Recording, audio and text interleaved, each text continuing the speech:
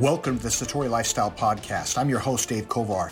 The title of today's podcast is an interview with Dave Chamberlain. Dave Chamberlain is the CEO of Kovar's Inc. and my business partner for 16 years now. We've actually had an over 20-year relationship. And not only is he an incredible business person, but he's also an excellent athlete and health practitioner, or practitioner of a healthy lifestyle, I should say. I think you'll enjoy this interview. So enjoy. Take care. Hello, everyone. Dave Kovar here, and I'm joined by Mr. Dave Chamberlain. How are you, sir? I'm well, sir. How are you? All right. Thanks for being my guest on the Satori Lifestyle Podcast. I'm honored.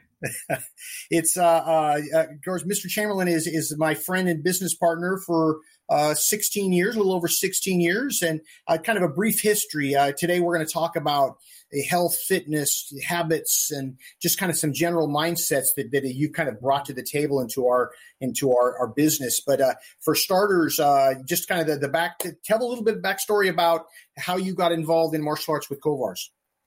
Well, my daughter was, I think, 6 at the time, and I wanted her to be able to protect herself, defend herself. And in the Wednesday folder was a little advertisement from Kovars. And so I took her up to the Granite Bay location, and about a month later, I started training, and the rest is history. Yeah, and then so what happened is we met like in probably the summer of 2003 or 4, something like that. I was doing like an 8-week kickboxing class, right? And you and your wife Colleen joined in, and we just kind of hit it off a little bit, and started using you a little bit as a kind of getting some advice from you. And then when we were in expansion location, you had just sold, I think it was Versata, is that correct? The company correct. Versata, you were CEO from, and we see if we could get you to help us out for a little while temporarily, and then not too long after that, we made you a CEO, and that was April of 2006, I believe. Right. That's crazy. Time goes by. So is that the temporarily thing? Yeah. You're not allowed. Temporary for us is 30 years. So I figure you got another. We'll let you off the hook when you're about 80, maybe. We'll good. See. No. Hey, well, so one of the things that I brought you on the phone for is that I got you on the podcast is, this in the Satori Lifestyle, we kind of try to cover things that evolve around health, fitness, martial arts mindset. It's kind of a broad topic. And I know one of the things that's always impressed me about you is not only your work ethic, but your level of self-discipline. And sometimes to a fault. You and I have lots of talks, and often I'm giving you a lecture about lightening it up because you still tend to push pretty hard, which is both, as you know, it's admirable, but it also can work against you sometimes. But give me an idea of when you were like some of the things that you've done from a standpoint of your career involving all the way back to maybe when you were a school teacher, all the way through to some of your fitness events that you've done, some of your ultra marathons and whatnot that you've done.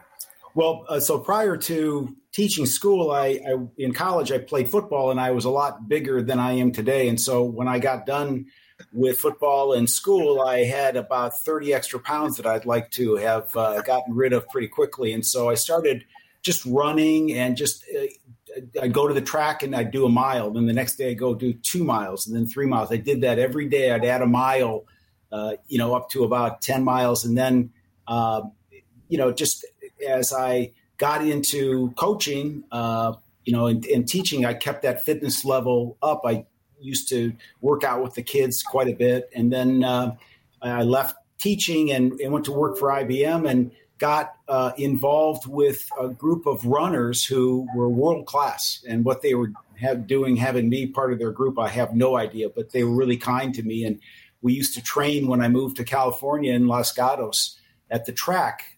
We would do these different workouts, and I learned all about how to run properly, different workouts to increase speed and endurance.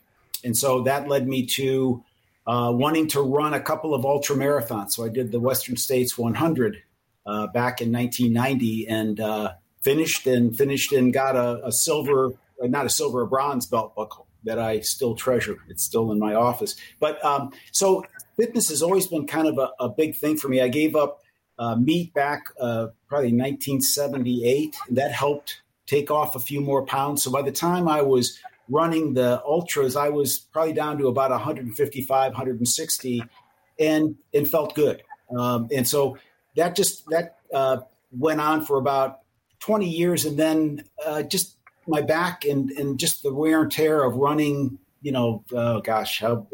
thousands of miles, I started biking. So I've been doing the biking. And for me, it's all about habits. If you get up every morning and you have something that you like doing and it helps keep you healthy, then do it every day, or most often as you can. Okay, well, very cool. Well, just kind of tell me that one time you and I have done several extreme day hikes. So we've done the Grand Canyon a couple times, both the North Rim and the South Rim, and we've done Mount Whitney. But one time, you did rim to rim. You ran rim to rim. Is that correct? Yeah. So just to put it in perspective, that means from one side and then back, right? Right. And in fact, the Western States is up in the mountains, the Sierras. And you'd think, boy, that must have really been arduous. And it was. But the Grand Canyon is about half that length. It's about 47 miles when you go from the South Rim to the north and then back to the south. But everything that you go down, you got to go back up. And it takes about 15 hours, and we would run it. And it's a long day, but it's a fun day. Yeah. So one time, didn't you guys were on the South Rim and you ran to the North Rim and you got hypothermia and you're dehydrated and what happened there? Well, so kind of a freak. We've been in a couple of freak storms in the canyon. It was a freak storm and the wind was blowing at the top and we had been down in the bottom. We came out after about a 3-mile climb and now the wind is blowing and it is cold and all that sweat, we froze. And actually what happened was they threw me in the back of a dump truck in the garbage and took me into the city. And my friend was smart enough to bring his credit card along on the run. And so he got me all dry clothes and I kind of healed up and went back and finished the other half of the race. Crazy. Now, along the way, you've and it's going to happen when you play hard. Sometimes you get some injuries along the way. So you've had a few of those, but you've been able to maintain a pretty high level of fitness along the way. But what I'm kind of curious is you touched on it, is habits. So what gets you, and I also know that you're an early riser. I'm an early riser, but my early rise this morning, I got up about 5. You had probably been up for an hour and a half or something by that time. What gets you up? Because no doubt about it, you're lying in bed and it's warm in the cover, under the covers. What gets you out of bed? What keeps this regimen going? I think it's the way I feel when I've done it. I feel like I've accomplished something. It gets my day started and I just feel better. Clothes fit and I feel like I accomplished something. And so I've never been one that I lay in bed and think about how nice it is under the covers. I can't wait to get up. I really enjoy life, I guess. And so this morning I was thinking about, I don't really need to get up right now. It's probably about 3. And I thought, well, wait a second, I got a lot of stuff to do. And plus it's, I'm up. My mind's going now, so I might as well just get up. And so that's kind of the way I look at it.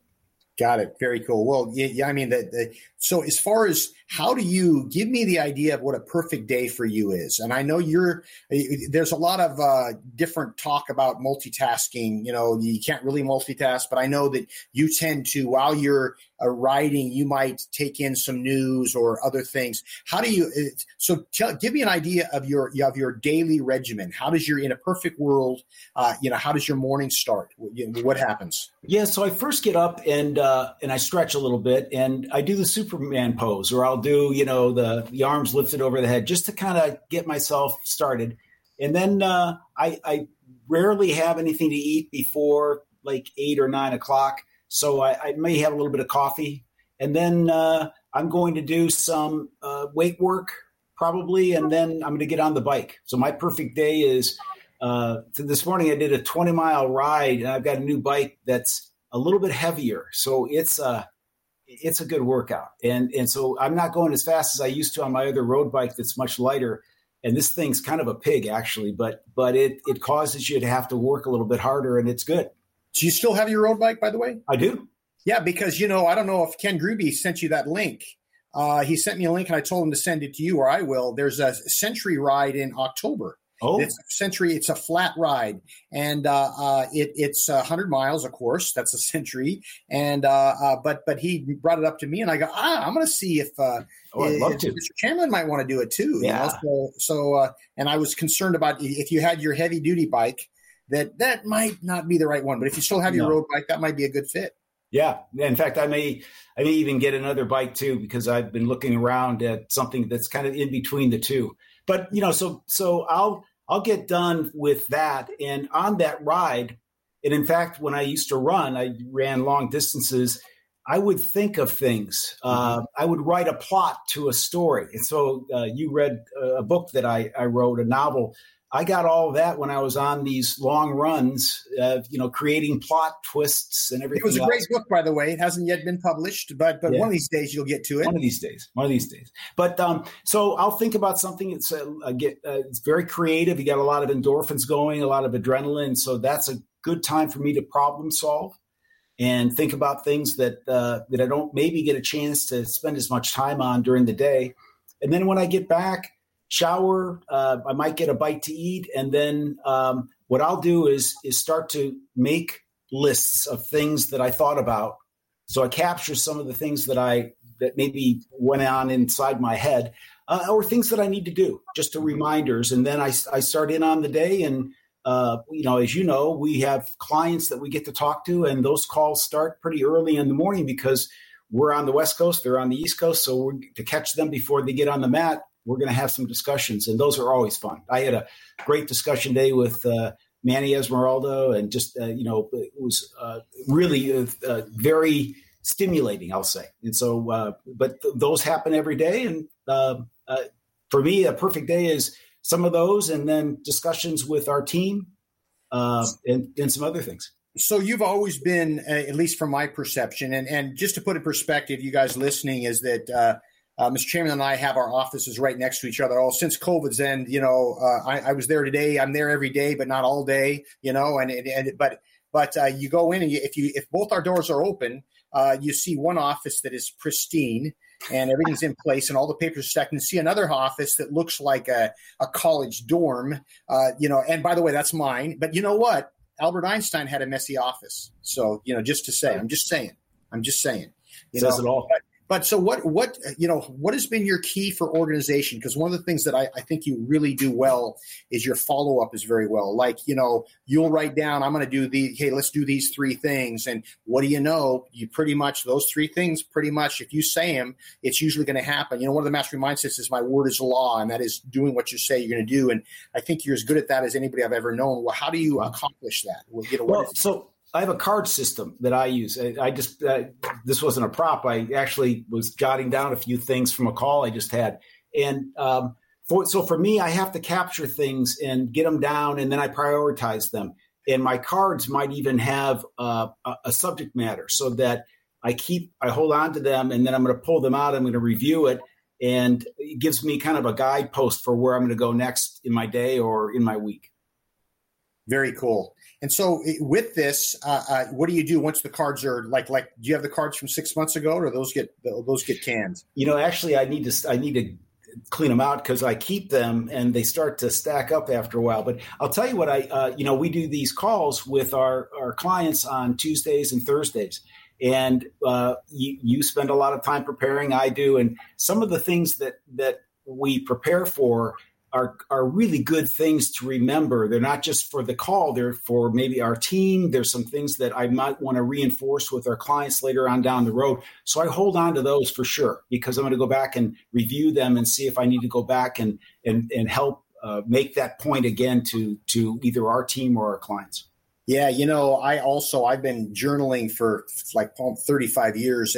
The issue is I often won't put the date on the journal. So I've got 8.5 by 11 binders. I've got dozens and dozens and dozens of them, and I can't get myself to get rid of them because every time I go, and it's not like I've been through them all, but every time I do find one, and I'll figure out, sometimes there's a date there and it's 1994, and I'll start reading through, and it's mostly focused around staff meeting or ideas for business or some affirmations, and I'm always like, what's old is new again. I'm going, oh man, this is, how often I'm able to kind of recycle, something, but now you're different. 25 years later, you think differently. The concept is still the same, but the way you view it is different. And so I can't part with them. I don't know if I'll ever be able to. Yeah, I'm that way with my running logs. My wife has ask me time and time again. We got boxes and boxes full of just these, because I write down every workout. Which I know you do too, right? Yeah, it's so funny. Yeah. You could probably tell everybody how many push-ups you've done since 1975. Me, if I'm feeling strong, I'm good. It's so funny. It's like I am just the reverse. And of course, it's my workouts, of course, I'm very consistent as well with my training and my regimen, but I have kind of 4 or 5 different workouts I will usually pick. And I'll usually, based on what I did yesterday and the schedule, I'll kind of pick the days and I'll vary. Like today I was at the gym and I did, a dumbbell routine that takes about 20 minutes, just kicks your butt, and I will do it anyway. But then I'm not even sure what I'm going to do tomorrow. Actually, you and I are taking a trip tomorrow. I may not get a workout in tomorrow. I might, because we're going to be doing some martial arts in the afternoon. I might allow myself the day off. But it's funny how it's kind of like people. What I think is important for people is to know what makes them tick. So for me, keeping track of lists of how many, although as much as my good friend Ray Arquilla does the same thing you do. He can tell you how many hours he's trained in martial arts in the last 50 years to the minutes. Everything is logged. And I think that's pretty cool. But to me, that would just friggin' take the fun out of it. But so what's important is that we all think differently. We're all wired differently. And what we've got to do is figure out what gets us out of bed, what motivates us, and how can we establish habits that are going to be powerful. Yeah, and to know, you often counsel me, which I do appreciate, to make sure I'm not overdoing. And so I just had 2 surgeries within about 30 days of one another. One was a hernia surgery and the other was a shoulder replacement. And I have to say, I've really been good because I want these to go well, and because the hernia is a redo and the shoulders are redo. And so I'm going to be a good boy on these. But it's also changed the way I look a little bit. And so I'm being careful not to jump down and do 300 sit-ups because I've got mesh in my stomach from the hernia surgery. I'm being really careful. And I think people just have to understand that if you want to get back to where you were, you got to put in the relaxation, not the work. Yeah, and I think the point is especially we can speak as a couple of aging martial artists. People have been fitness and martial arts. You've been doing martial arts for 20 years now, right? And fitness for a lot longer. Is that we can't compare ourselves as much as we want to with our 25-year-old self. It's so easy to do. What we've got to really do is my mindset is, okay, I want to be still training when I'm 80. And so if that's the case, what do I got to do today? What is my future self going to thank me for today? Right. And what is my future self going to say? You're a knucklehead. Why the heck did you do that? Right. And it's that battle, because so often we want to talk about back in the day. Right. And there's nothing wrong with, taking a trip down memory lane and, talking about former accomplishments. But really, it's like, okay, if I want to, what can I, based on my age, and what can I do that's going to today to exercise that's going to keep me healthy and moving in the right direction?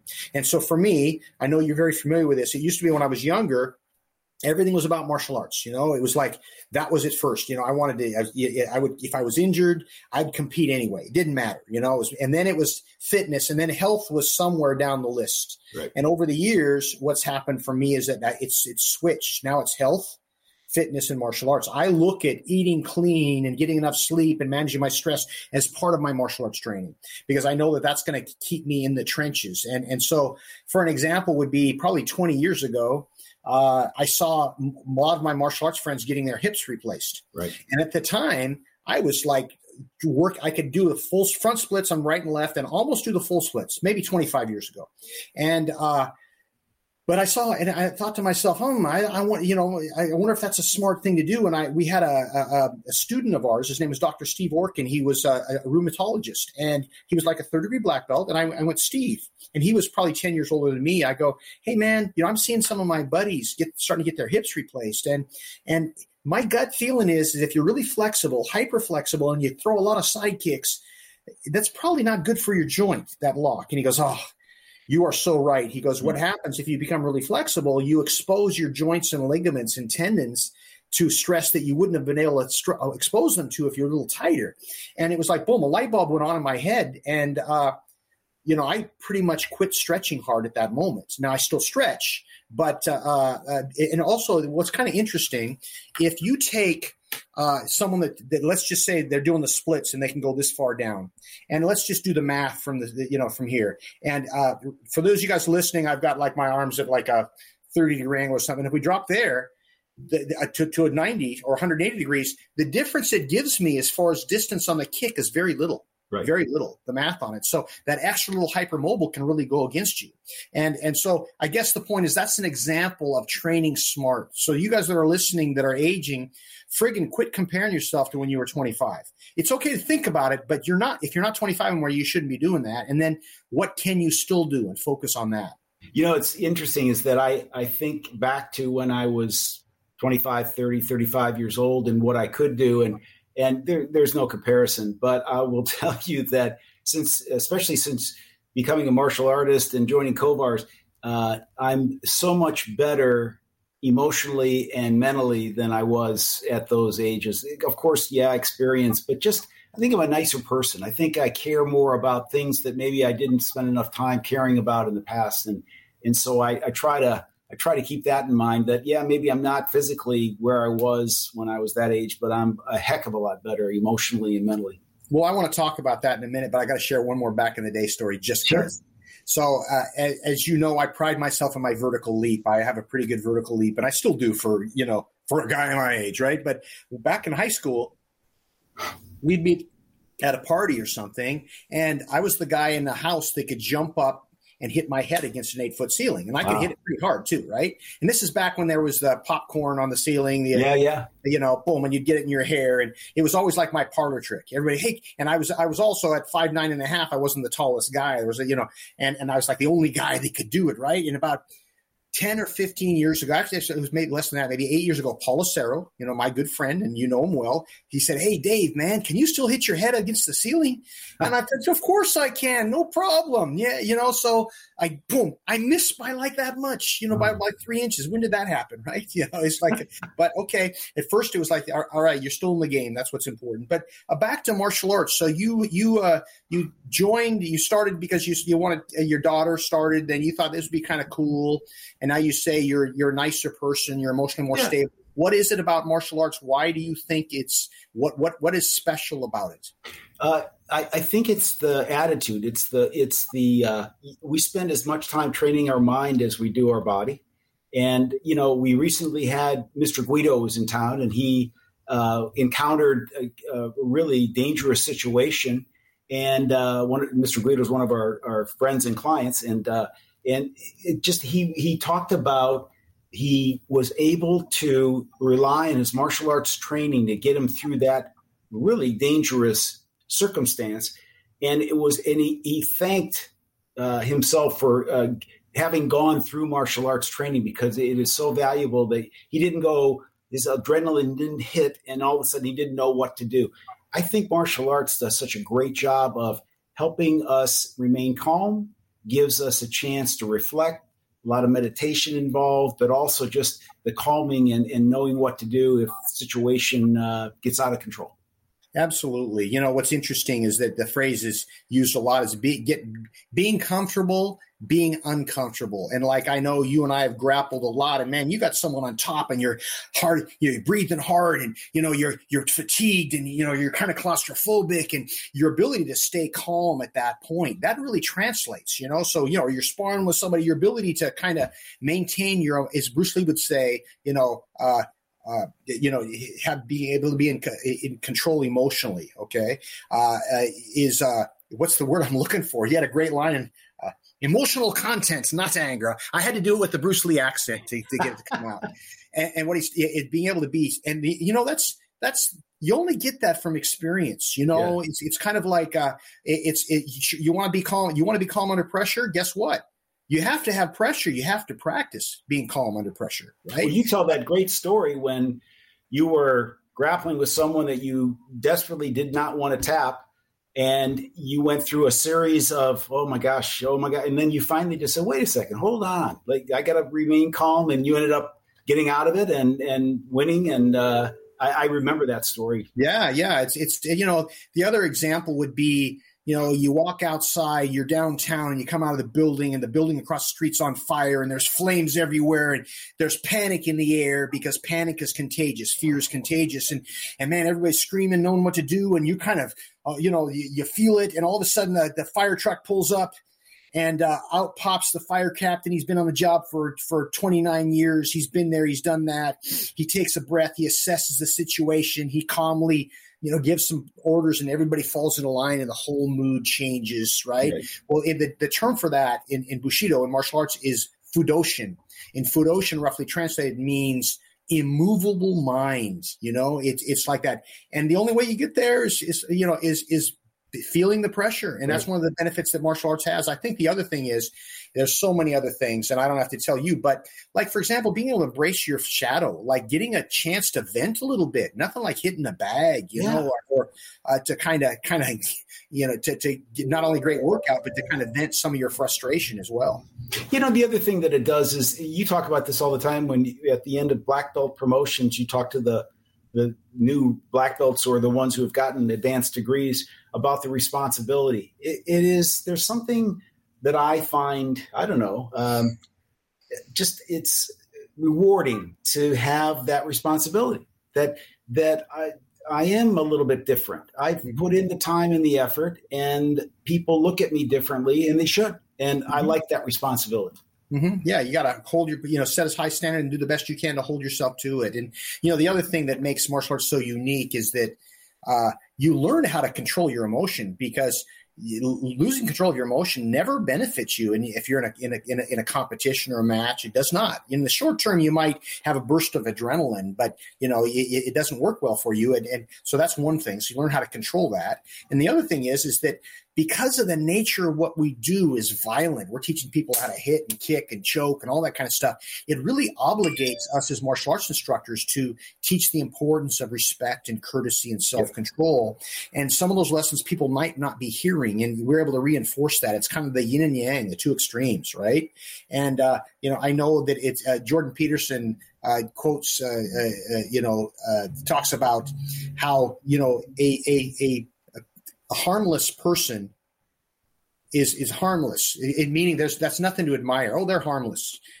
What's something to admire is someone that's deadly, but chooses to live a peaceful life, right? Yeah. Because you have that option. And that's kind of, our ability to be able, and there's the other thing is we know a lot of high level martial artists, and generally speaking, people that have a high level of skill, they project signals of confidence. They're just less likely to be confronted in the first place because they're not sending out signals that say, pick on me, I'm weak, I'm an easy victim. They're saying, I know what I'm doing, and people kind of sense that, and they tend to back off a bit.